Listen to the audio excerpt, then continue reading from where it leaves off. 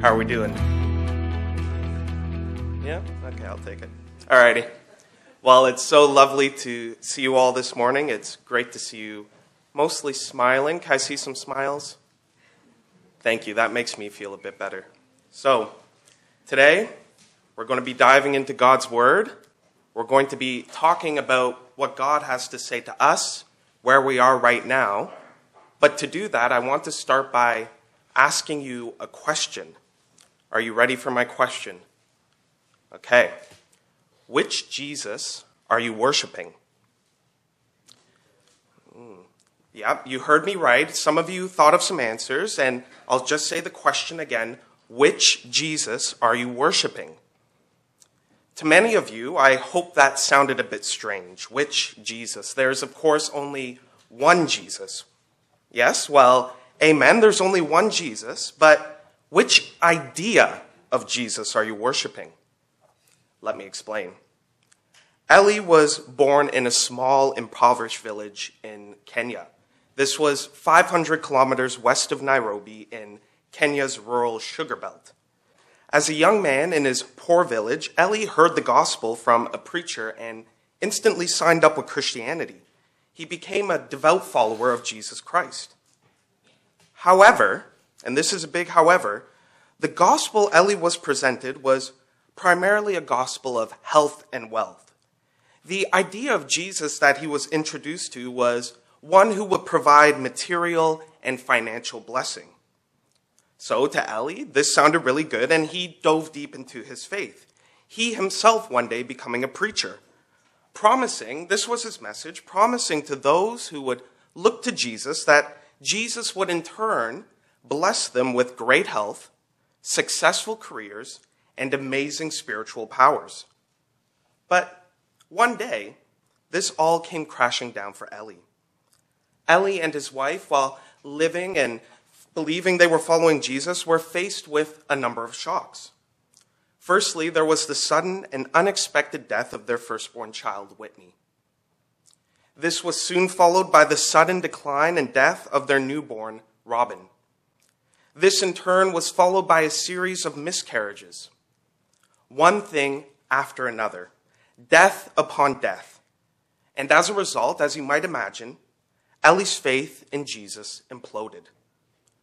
Reflecting on this hard, difficult time in his life, Ellie writes this: "Without answers, we were dismayed with God, whose ways no longer made sense to us. Faith became a mirage. We kept up appearances, trying to pretend we didn't despair, yet inwardly we felt doubtful, hopeless, and even cursed." Ellie had faith in Jesus, but his faith was more like a business deal, and Jesus was more like a genie. When Jesus didn't keep up his end of the arrangement, it all came crashing down. And when life's horrors came, Ellie's faith turned out to be more of a liability rather than a security. And his Jesus, rather than being a shepherd who cared for him, was nowhere to be found. Utterly devastating. Believe it or not, as I tell this horrible, hard story, it's actually amazing that if we were to talk more about it, Ellie actually has a happy ending. In the following years, he would meet some amazing Christians, have some incredible encounters, and he would learn the powerful lesson that we need to learn today as well. Only the true Jesus can provide genuine hope of salvation, justice, eternity, and peace. And only the true Jesus can be an object of faith that allows us to survive and even thrive when life's storms come and this world's craziness seeks to overcome. Only the true Jesus can provide the living, grounding, and everlasting hope that we associate with the name of Jesus. And at the end of his unspeakable trials, of his tragic hardships, that's what Ellie learned. And that's what we ought to learn today. In this crazy, sick, confused, death-filled, hope-sapping, life-draining world, we need the hope only the true Jesus can provide.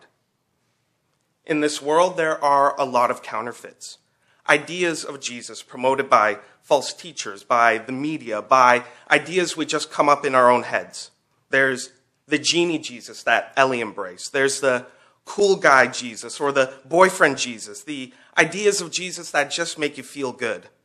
There's the just a prophet Jesus or the special messenger Jesus that some religions and religious leaders promote. There's, of course, the political Jesus who only really cares about certain policies, and that's about it. The list goes on and on and on, etc., etc., etc. There's all sorts of Jesuses out there, but the reality is, when the going gets tough, when this life and this world comes at you with all of its complexities and hardships, those Jesuses won't be enough. They're nice, they might be comfortable, they might be familiar, they might be fun, but they can't save you. Ellie learned that the hard way. Some of you here might have learned that the hard way. You might have learned that the hard way every day with every new trial. The reality is, if we're going to survive and thrive in this world as Christians, we need the true Jesus. And to find this true Jesus, we need to keep our eyes fixed on who Jesus truly is. So to do that, I'm going to ask you to turn in your Bibles with me, follow with me. We're going to read Hebrews 1, verses 5 to 14. That's Hebrews 1, verses 5 to 14. And we're going to discover who the true Jesus is. We're going to encounter the Jesus of the Bible, the Jesus of the church, the Jesus who can provide true and lasting hope of salvation, justice, peace, and life. The Jesus who is better than a genie, cooler than a boyfriend, and certainly more than a messenger. So please follow with me. Hebrews 1, verses 5. For to which of the angels did God ever say, "You are my son, today I have begotten you"? Or again, "I will be to him a father, and he shall be to me a son"? And again, when he brings the firstborn into the world, he says, "Let all God's angels worship him." Of the angels, he says, "He makes his angels winds, and his ministers flame of fire." But of the Son, he says, "Your throne, O God, is forever and ever. The scepter of uprightness is the scepter of your kingdom. You have loved righteousness and hated wickedness. Therefore God, your God, has anointed you with the oil of gladness beyond your companions. And you, Lord, laid the foundation of the earth in the beginning, and the heavens are the work of your hands. They will perish, but you remain. They will all wear out like a garment. Like a robe, you will roll them up. Like a garment, they will be changed. But you are the same, and your years have no end." And to which of the angels has he ever said, "Sit at my right hand until I make your enemies a footstool for your feet"? Are they not all ministering spirits sent out to serve for the sake of those who are to inherit salvation? That was the word of God. Before we really dive in here, we first need to talk about some context. I grant that the way I just spoke, that this text might seem a little bit out of place. You might be thinking, "Christian, based on your intro, I thought we were going to be talking about the true Jesus and the hope found in him."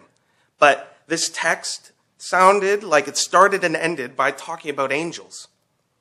What gives? Well, that would be a fair question. So let me back up a little bit and tell you what's going on here. The book of Hebrews was written to a new Christian community, but this Christian community, while new and excited, was starting to really struggle. In the face of trials and persecution, hardships and various difficulties, and all the doubts that came with that, this once new and excited group of Christians lost steam. Because of their circumstances, they were paying less attention to Christian teaching. Others, because of their hardships, were just giving up on attending church. Many in this context were considering going back to their old Jewish faith. In this book, the book of Hebrews, the author is reminding those Christians that in the face of difficulties, in the face of immense hardships, in the face of persecution, death, and doubt, they shouldn't give up on their Christian faith. Rather, they should press deeper in. Why? Because Jesus is greater than any angel, priest, religious ceremony, or spiritual practice they could ever come up with. Because in Jesus alone is where they could find true rest and everlasting salvation. So it's in this broader context where our passage comes in. The author is basically working with the same question we started with. Which Jesus are you worshiping? Because at that time, facing the problems we just outlined in their religious context, a lot of people were tempted to think of Jesus as an angel. An important angel who brought new laws to people, but just an angel nonetheless. More like a special messenger from God. The author is having none of that. If people are tempted to think of Jesus as an angel, just a messenger of the law, he's going to set them straight. He's going to declare to them just how amazing the true Jesus is. How amazing the real Jesus is, especially compared to the angels. So that's why there's all this angel talk. The way that Eli, because of his circumstances, because of his hardships, was attracted to and embracing the genie Jesus, the Christians back then, facing their hardships in their context, were tempted to worship the angelic Jesus or the messenger Jesus. Just the way that some of us here today, because of our circumstances, because of our difficulties, because of our trials, might be tempted to worship the social justice Jesus, or the conservative Jesus, or the pat on the back Jesus, or my favorite, the affirming Jesus. And that's because of our circumstances, our trials, our difficulties. The reality is, whatever idea of Jesus we're tempted to turn to, it's a major problem. A problem that could set you and your faith up for disaster, just like it did for Eli, and just like it was doing for those Christians back then.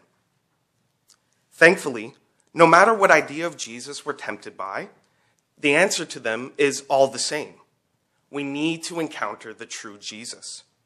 If we're going to survive and even thrive in this world, we need to keep our faith fixed on the true Jesus. And to do that today, we're going to follow along with the argument in our text.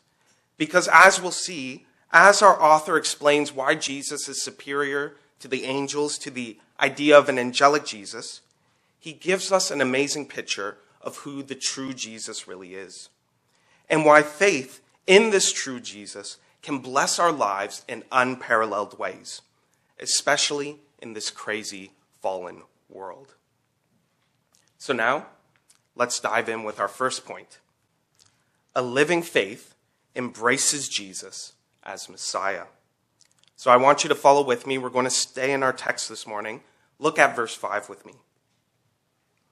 For to which of the angels did God ever say, "You are my son, today I have begotten you"? Or again, "I will be to him a father, and he shall be to me a son"? Jesus is the Son of God, the promised Messiah. Something we're going to notice about our text this morning is that the author does a lot of quoting. The author here is bringing together the ancient scriptures to make a masterful theological argument that is very relevant to the lives of the people back then. He's going to be talking about who Jesus is and why he's so amazing. So to do that, he starts in this first point by quoting Psalm 2:7, a line which is incredibly important throughout the Bible. It's quoted at Jesus' baptism. It's referenced at Jesus' transfiguration. And the Apostle Paul even uses this line when talking about Jesus' resurrection. Essentially, in this first verse, the author is saying, oh, you think Jesus is an angelic messenger? You think he's really like an angel? Really? Then tell me, of which of the angels did God ever say, "You are my son, today I have begotten you"? That's right, none of them. The real, true Jesus is uniquely the Son of God. And this identification as the Son of God carries with it massive implications, ranging from nature to authority, but most importantly now, to Jesus' role as the Messiah, the Anointed One, the Christ, the promised Savior. There are many texts that you might think of when you think of Jesus being the promised Messiah. I know a favorite one at Christmas time is Isaiah 9:6. You'll know the verse. For unto us a child is born, to us a son is given, and the government shall be on his shoulder, and his name shall be called Wonderful Counselor, Mighty God, Everlasting Father, Prince of Peace. But as I was studying and I was digging into text, my mind actually went a lot earlier. It went to Genesis 3:15, the first telling of the gospel, the proto-evangelium. I will put enmity between you and the woman, and between your offspring and her offspring. He shall bruise your head, and you shall bruise his heel. This is all about Jesus. Jesus is the promised Son of God. He's born of a virgin in the line of King David. He's the Messiah. He's the Savior that the Old Testament prophesied, anticipated, and longed for, going all the way back to Genesis 3. Jesus is the Messiah. And that's amazing. And that, of course, means that Jesus is greater than any angel or any prophetic messenger. In fact, when we look at this text, we learn that Jesus is the object of the angels' worship. Look at verse 6. And again, when he brings the firstborn into the world, he says, let all God's angels worship him. Jesus is the Son of God. He's the Messiah. He's worthy of the angels' worship. He's worthy of our worship because he's the unique Son of God who brings salvation to his people. But not only is Jesus the one the Old Testament longed for, he also did what the Old Testament prophesied.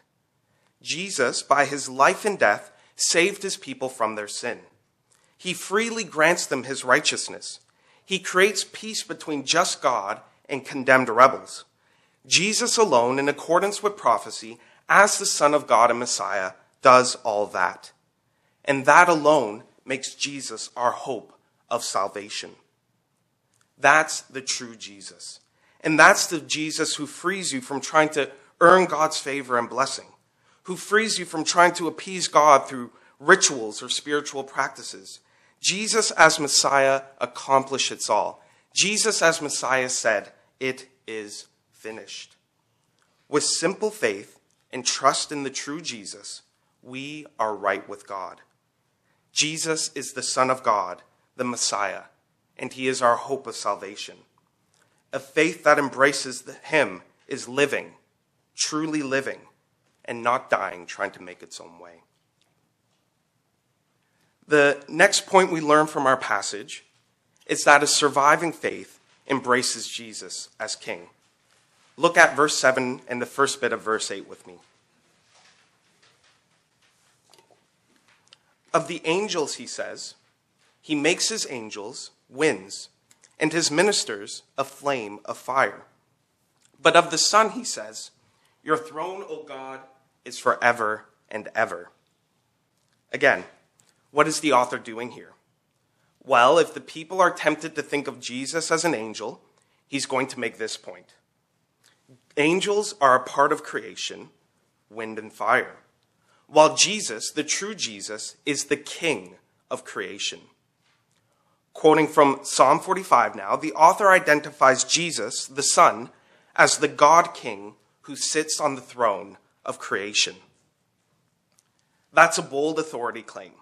That's the claim that this city, this region, this province, this country, this planet, our solar system, our galaxy, our entire universe is under the divine kingship of Jesus Christ. As our text says, your throne, O God, is forever and ever. So that's great and all. The true Jesus is on the throne of creation. He's the king. But why is that so amazing for us? Well, look at the rest of verses 8 and 9. The scepter of uprightness is the scepter of your kingdom. You have loved righteousness and hated wickedness. Therefore, God, your God, has anointed you with the oil of gladness beyond your companions. Jesus, from his position of universal authority and power, rules creation justly. We can know this from his regalia. So I want you to think about it, and maybe I'll ask for a show of hands. Anybody here watched the coronation recently? Coronation of King Charles. Okay, we got some hands here. Let me try again. Has anyone here heard of the coronation of King Charles? Okay, still missing some people. Has anyone here heard of the British monarchy? Okay, I almost got all the hands. So, for those who don't know, Canada actually has a monarchy. Yeah, interesting. And recently, for those who don't know, we actually got a new king, and his name is Charles. And recently, Charles was actually crowned king. It's interesting, he was king, but there was a big ceremony. You might have heard about it on the news. You might have heard people talking about it. Maybe you just heard it from me now, but it was made official. King Charles is the king of England, Great Britain, and many other places in the world. King Charles III. And I think we all know, whether this was your first time hearing about Canada's monarchy or not, that when it comes to royalty, symbolism is everything. And as I was scrolling through Twitter this past week, I noticed that there were a lot of people, more than I would have ever guessed, who really care about the symbolism of the monarchy. People were discussing the little details that they got from rewatching the coronation. Yes, you heard me right. People not only watched the coronation, I know my family did, I didn't, but some people took time out of their day to rewatch the coronation. That's a lot of hours spent watching a lot of ceremony. And as people were talking about it, they were incredibly excited. They not only freely chose to sit through this ceremony again, but this time they were all chatting, and I could see them all as the tweets were coming out, that they were noticing different symbols and different actions and different interactions. And as they discussed them all, they were like, wow, this is so cool. It's so significant. And apparently, as they noticed things, they were appreciating this coronation even more. It told them more information about the monarchy that they were happy to discuss and share with each other. Now, as you might have guessed, it wasn't too interesting to me, the coronation. It was more interesting to me watching people talk about the coronation, but I think it serves as evidence for my point.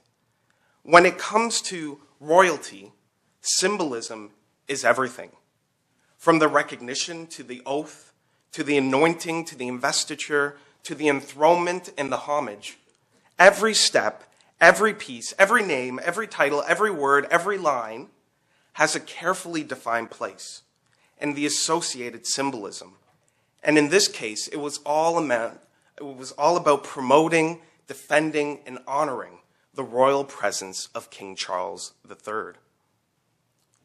With King Jesus, the King of Kings, when it comes to symbolism being significant, this is true to the highest degree.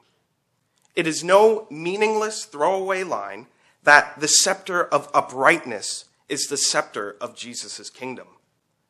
This connects to the following line that as divine King of the cosmos, Jesus loves righteousness and hates wickedness. Lock into that contrast. Jesus loves righteousness and hates wickedness. And believe it or not, that is some of the best news we get from our passage. Because as we just established, one of Jesus' blessings to his people as Messiah is that he gives them his righteousness. So Christians hearing this, I want you to hear me now, hear me clearly. Jesus is the true King of creation, and he rules uprightly, loving righteousness and hating wickedness. And for the people saved by Jesus, Christians who are made righteous by him, that is amazing news.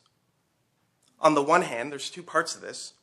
On the one hand, it means that in the present, we can rest knowing that nothing is out of Jesus' hands. He's in control over everything. And that's freeing. Rather than thinking that we, or some politician, or some medical technology, or some great new invention, whatever it is, as our last hope to save ourselves, our country, or our planet, or whatever it is, we're free to rest knowing that Jesus is King.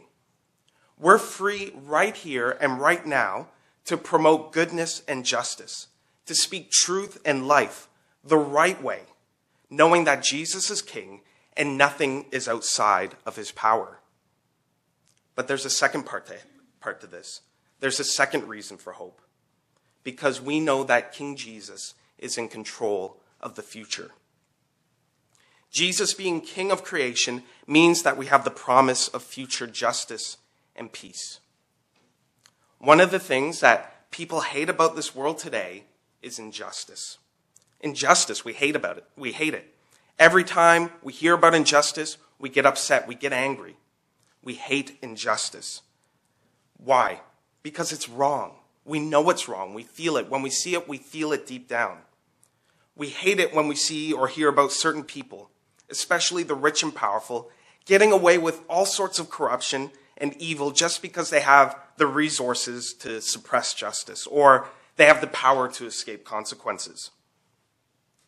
The good news about Jesus' kingship is that we know no one can escape his justice. The righteous will one day receive their reward, and the wicked will one day receive their judgment. That's actually a promise. And to think about that, I just want to read out a verse for you. Psalm 110, verses 5 to 6. I want you to listen to this. It's a powerful, vivid description. The Lord is at your right hand. He will shatter kings on the day of his wrath. He will execute judgment among the nations, filling them with corpses. He will shatter chiefs over the wide earth. Jesus is the king, and his judgment is coming. What I just read, I grant you, is a violent, bloody scene. But thinking about that, I believe it communicates just how serious justice is to the true Jesus. It doesn't matter if you're the king of the mightiest kingdom, the chief of the strongest war band. It doesn't matter if you're part of the majority. There's no safety in numbers. There is no place that wickedness can hide. Justice is coming. And for the righteous, that's amazing news. So think about it. All those mass shooters that we hear about who end their killing sprees by taking their own lives, they didn't escape justice. All those dictators that we hear about or might have lived through ourselves or our grandparents or our great-grandparents, all those dictators who lived their lives crushing the masses and stealing their land and wealth, they didn't escape justice just because they died peacefully in their beds. All those criminals, we see the Netflix docuseries about it, all those criminals who destroyed lives and livelihoods but just were never caught, it's one of those mysteries, they didn't escape justice. We could live today free from the frustration we see in the world where people want to rip out their hair and cry out their tears because of injustice. We can live today free of that frustration. Why? Because Jesus is king. He's on the throne. He promises justice, and no one escapes his judgment. For the righteous, we can rest and hope today, knowing that the true Jesus sees our struggles, sees our trials, sees our own experiences of injustice, but is in the end still seated on the throne, ruling uprightly and charting his course to his desired just end. We can rest and hope today, knowing that one day Jesus will come to vindicate the righteous and bring his light to the wicked. So place your faith in Jesus, the true Jesus, because that's a faith that can survive in the face of grand injustice, national tragedy, or unexpected loss. Our third point from this text is that a grounding faith embraces Jesus as eternal. Look at verse 10 with me. And you, Lord, laid the foundation of the earth in the beginning, and the heavens are the work of your hands. Again, the author is applying the Old Testament, and this time he's looking at Psalm 102. Jesus, the Son, is not only the King of creation, he himself is the Creator. This is a doctrine that Christians today don't often discuss, but as we study the scripture, we'll notice that creation itself was a deeply Trinitarian act. All the persons of creation, all the persons of the Trinity were involved in creation. So while we often think of the Father as creator, that's right and true, we also have to see that the Son and Spirit are involved as well. The Apostle Paul in Colossians 1, during his famous hymn about Jesus, gives us more information, and he writes this: "For by him," talking about Jesus, "all things were created, in heaven and on earth, visible and invisible, whether thrones or dominions or rulers or authorities. All things were created through him and for him." So Jesus, the Son, the Messiah, the King, he was there before the beginning. Time and space itself are his creation. But that's not all our text teaches us. Heading back into Hebrews now, let me read verse 10 again, but also add 11 and 12. Follow with me. "And you, Lord, laid the foundation of the earth in the beginning, and the heavens are the work of your hands. They will perish, but you remain. They will all wear out like a garment. Like a robe you will roll them up. Like a garment they will be changed, but you are the same, and your years have no end." Jesus is not only the creator without a beginning, he is a constant, the constant, without an end. This passage beautifully outlines two important Christian doctrines that offer believers so much comfort. Firstly, the eternity of Jesus. I want to hone into one of those powerful contrasts in this text. When it speaks about creation, the foundations of the earth, you can think about the grand planets and stars of heaven. You can think about the highest, most ancient mountains. You can think about the massive burning sun in the sky, all these great and glorious aspects of our universe. Our passage, when thinking about these great, amazing, powerful things, has one thing to say in reflection about them all. In verse 11, they will perish.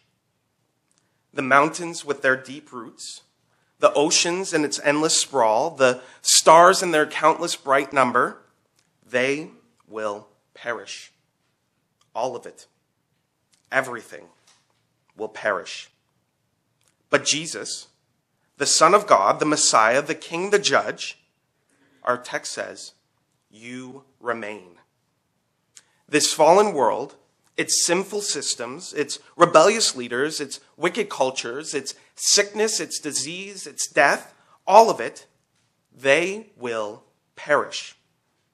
But Jesus, the righteous one, the defender of the sick and weak, the hope of the nations, the just Son of God, you remain. How comforting is the eternity of the true Jesus. But that's just one half of the picture. Again, describing the great and grand creation, our text says, they will all wear out like a garment. Like a robe, you will roll them up. Like a garment, they will be changed. Creation and everything in it, everything, is like a garment that wears out and needs to be changed. But Jesus, right here it says in our text, you are the same. Your years have no end.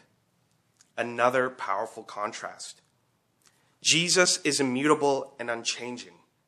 But creation, our cultures, our systems, our technology, our leaders, our entertainment, our everything, they will perish. They will be changed like a garment.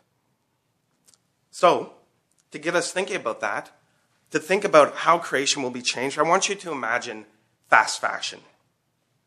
One season, it's the hottest new thing. Everyone has it and it's great. We love it. All the kids race in line to get it. And we've all seen it here before. If you've been to the malls, if you've been to the shops, you've seen it all before. When the latest shoes come out, when the new shirts come out, or the latest iPhone, or the latest ticket for the latest and greatest upcoming artist. We've all seen it before, those lines upon lines of young people, old people, everyone in between. And we see it. Some of us are standing in line, but others are looking and saying, wow, they stood in line for hours and hours just to get this. Why do people do that? Because we like it. It's cool. I love having the latest iPhone. It's fun. I love having the newest shoes. They're cool. But the reality is, by the end of the summer, by the end of the season, the latest shoes, the latest shirt, it's all worn out. It wasn't built to last.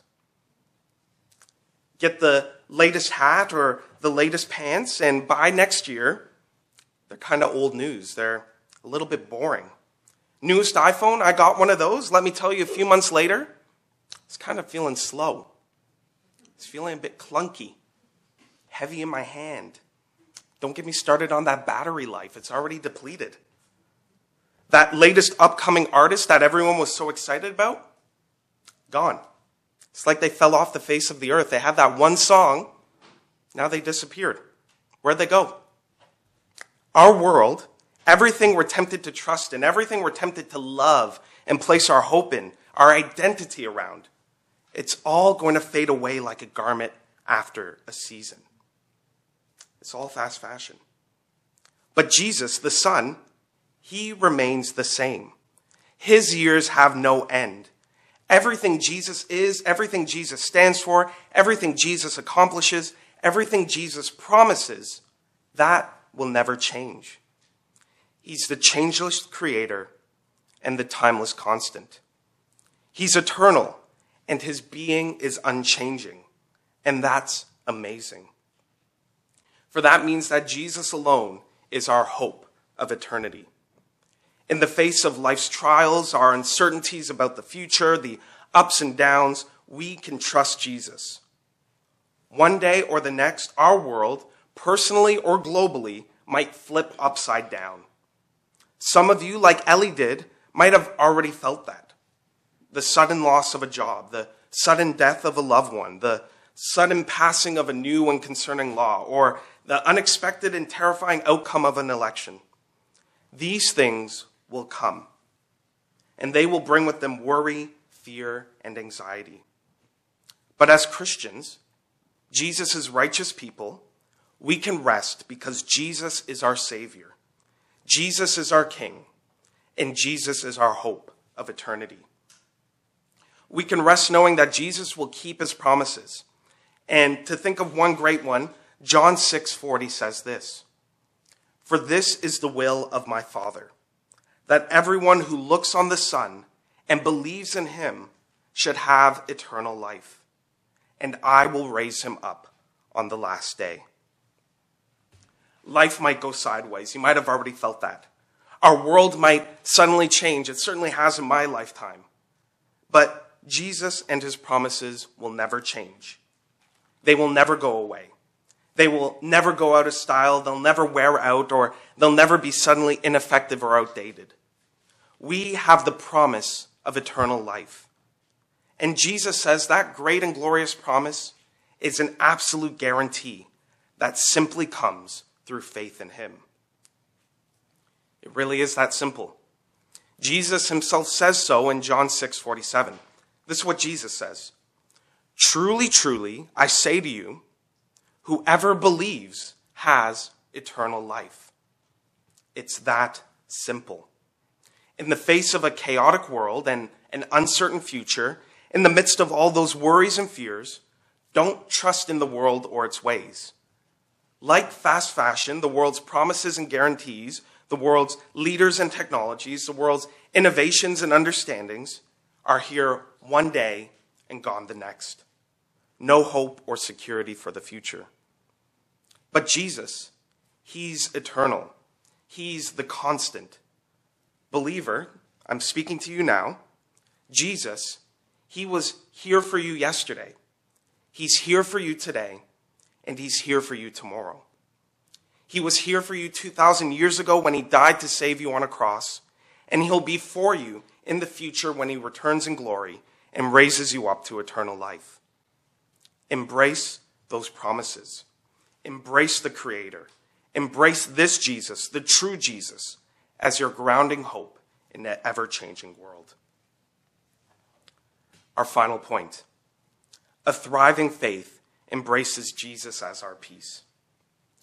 Verses 13 and 14 of our text are sort of like a summative conclusion to the author's point about Jesus and the angels, so I will conclude on this point too. Follow with me into verses 13 and 14. 13 and 14. And to which of the angels has he ever said, "Sit at my right hand until I make your enemies a footstool for your feet"? Are they not all ministering spirits sent out to serve for the sake of those who are to inherit salvation? Our passage ends where it began, comparing Jesus to the angels. Again, if the people were tempted to worship an angelic Jesus, our author is asking them, to which angel has God ever said, "Sit at my right hand until I make your enemies a footstool for your feet"? To none of them, of course. Jesus is greater than any angel. He's the Son of God. He's the Messiah. He's the King of creation. He's the changeless, eternal one. To him alone does God say, "Sit at my right hand until I make your enemies a footstool of your feet." Our author is making clear that this statement in Psalm 110 applies to Jesus, the Son. Jesus is the victorious one who sits at God's right hand. Jesus is the one who will be victorious as God places all his enemies under his feet. This is a powerful statement of who Jesus is. Unlike the angelic Jesus, unlike health and wealth Jesus, unlike any Jesus that we might be thinking of, whether it's political boyfriend or just a messenger Jesus, the true Jesus is seated in victory. As the Messiah, he's defeated death and hell on the cross. As the King, he's now ruling on creation's throne. As eternal, he will outlast and roll up every rival, every system, every rebel, like a garment that's worn out and gone out of style. Jesus is and will be victorious over every foe, over every enemy, over every source of wickedness. The true Jesus, by definition, is the victorious one. God promises to place every enemy under his feet. And until then, Jesus is seated by his side in victory, ruling and reigning over the cosmos. That's the true Jesus. On the other hand, what about the angels? Well, while Jesus is ruling and reigning, the angels are about his kingly business. Remember, Jesus is the Messiah, and he's the king who cares about his people. The angels are ministering spirits sent out to serve those people. What does that look like? Well, in our present time, here and now, Scripture gives us an example in Luke 16. The poor man died and was carried by the angels to Abraham's side. The angels, their job is to carry God's people to paradise when they die. That's one of many examples of how the angels obey Jesus and serve his people in the here and now. Mercifully, when believers die, we're not alone. We're not wondering what's happening. We're not confused. No, Jesus sends his angels to usher us into his presence. What an amazing service and mercy for our sakes. Also from Scripture, we know that in the last day, in that grand return when Jesus brings justice and judgment for the wicked and raises the righteous, his people, to eternal life, that the angels will help facilitate all that. Matthew 24:31 says this, "And he will send out his angels with a loud trumpet call, and they will gather his elect from the four winds, from the one end of heaven to the other." Angels are amazing. Jesus uses them to save, comfort, and encourage his people. If you look in Scripture, it's all over the place. I think we sometimes just read over it. But angels are great servants of Jesus, and they serve his purpose. But let's bring these two teachings together. Jesus is and will be victorious, and the angels are sent by Jesus to serve his people. What does that leave us with? It leaves us with this conclusion. It leaves us with this truth, that Jesus alone is our hope of peace. We live in this crazy, confusing, constantly changing, violent, and even stifling world. Jesus, our Savior, our King, he says and will not turn back from the promise that he will return in victory. And when he does, he will wipe away every tear from our eyes, and death shall be no more. Neither shall there be mourning, nor crying, nor pain anymore, for the former things will have passed away. If you rest in this promise of the future, that's freeing. That's peace for life in this world. Everything is not okay now. I think that's obvious. Just turn on the news or think about how your joints feel in the morning. Everything is not okay right now, but it will be, thanks to the true Jesus. But this Jesus isn't just offering hope for the future. As our text says, his angels right now, by their very nature, are ministering spirits sent out to serve for the sake of those who are to inherit salvation. We don't have to run around trying to earn salvation. We don't have to wear ourselves out looking for hope. We don't have to kill ourselves trying to figure out how to deal with death. We're free to thrive. We're free to be at peace. We're free to let the angels run around and take care of the details. We're free to do all this when we place our faith in the true Jesus. The Jesus who is more than a genie, more than a boyfriend, and more than a prophet, more than an angel, and certainly more than a messenger. The true Jesus, the Jesus we're called to embrace, the Jesus who grants us life, helps us survive this unjust world, who will ground us in this constantly changing landscape, who will allow us to truly thrive as humanity. This Jesus is the Son of God, the Messiah. He's the cosmic King of creation. He's the eternal one, the Alpha and the Omega, the beginning and the end. He's the victorious one, the champion of the weak and the oppressed. He is the almighty Lord of hosts, the God of angel armies. And here is his royal declaration to you. Listen now as I proclaim the word of the King. Come to me, all who labor and are heavy laden, and I will give you rest. Take my yoke upon you and learn from me, for I am gentle and lowly in heart, and you will find rest for your souls. For my yoke is easy and my burden is light. The King has invited you to peace. So if you're listening to this today, an unbeliever, will you accept his call? Will you turn from your sin? Will you turn from the garments of this world? Will you turn from your inferior, false understandings of Jesus that you might have heard from a friend or created for yourself? Will you embrace the hope, salvation, justice, eternity, and peace that only the true Jesus can give? I implore you to do so. The consequence of your sin, which you deserve, is death and the torments of hell. Endless, devastating. The King is offering you peace and life, won by his own shed blood. Repent and believe and receive his righteousness. But believers, I have a message for you as well. Do not forget who Jesus is. In this crazy world, don't lose your vision. Keep your eyes fixed on the true Jesus. Do not neglect the gift of salvation. Do not neglect his power and might. Honor him by embracing his rest and his good gifts. Worship him. Gather with his people.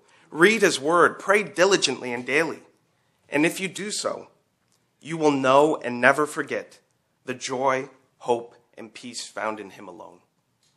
Let's pray. Father, we live in a crazy, confusing, sometimes horrible world.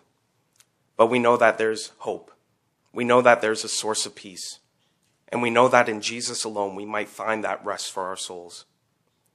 Father, in this world, with our ailments, with our sickness, with our death, with our confusion, with our uncertainty, we long for rest. And we're grateful that Jesus promises it to us. He invites us to his rest. So God, help us to rest in him now and embrace the hope of the true Jesus. In his name, amen.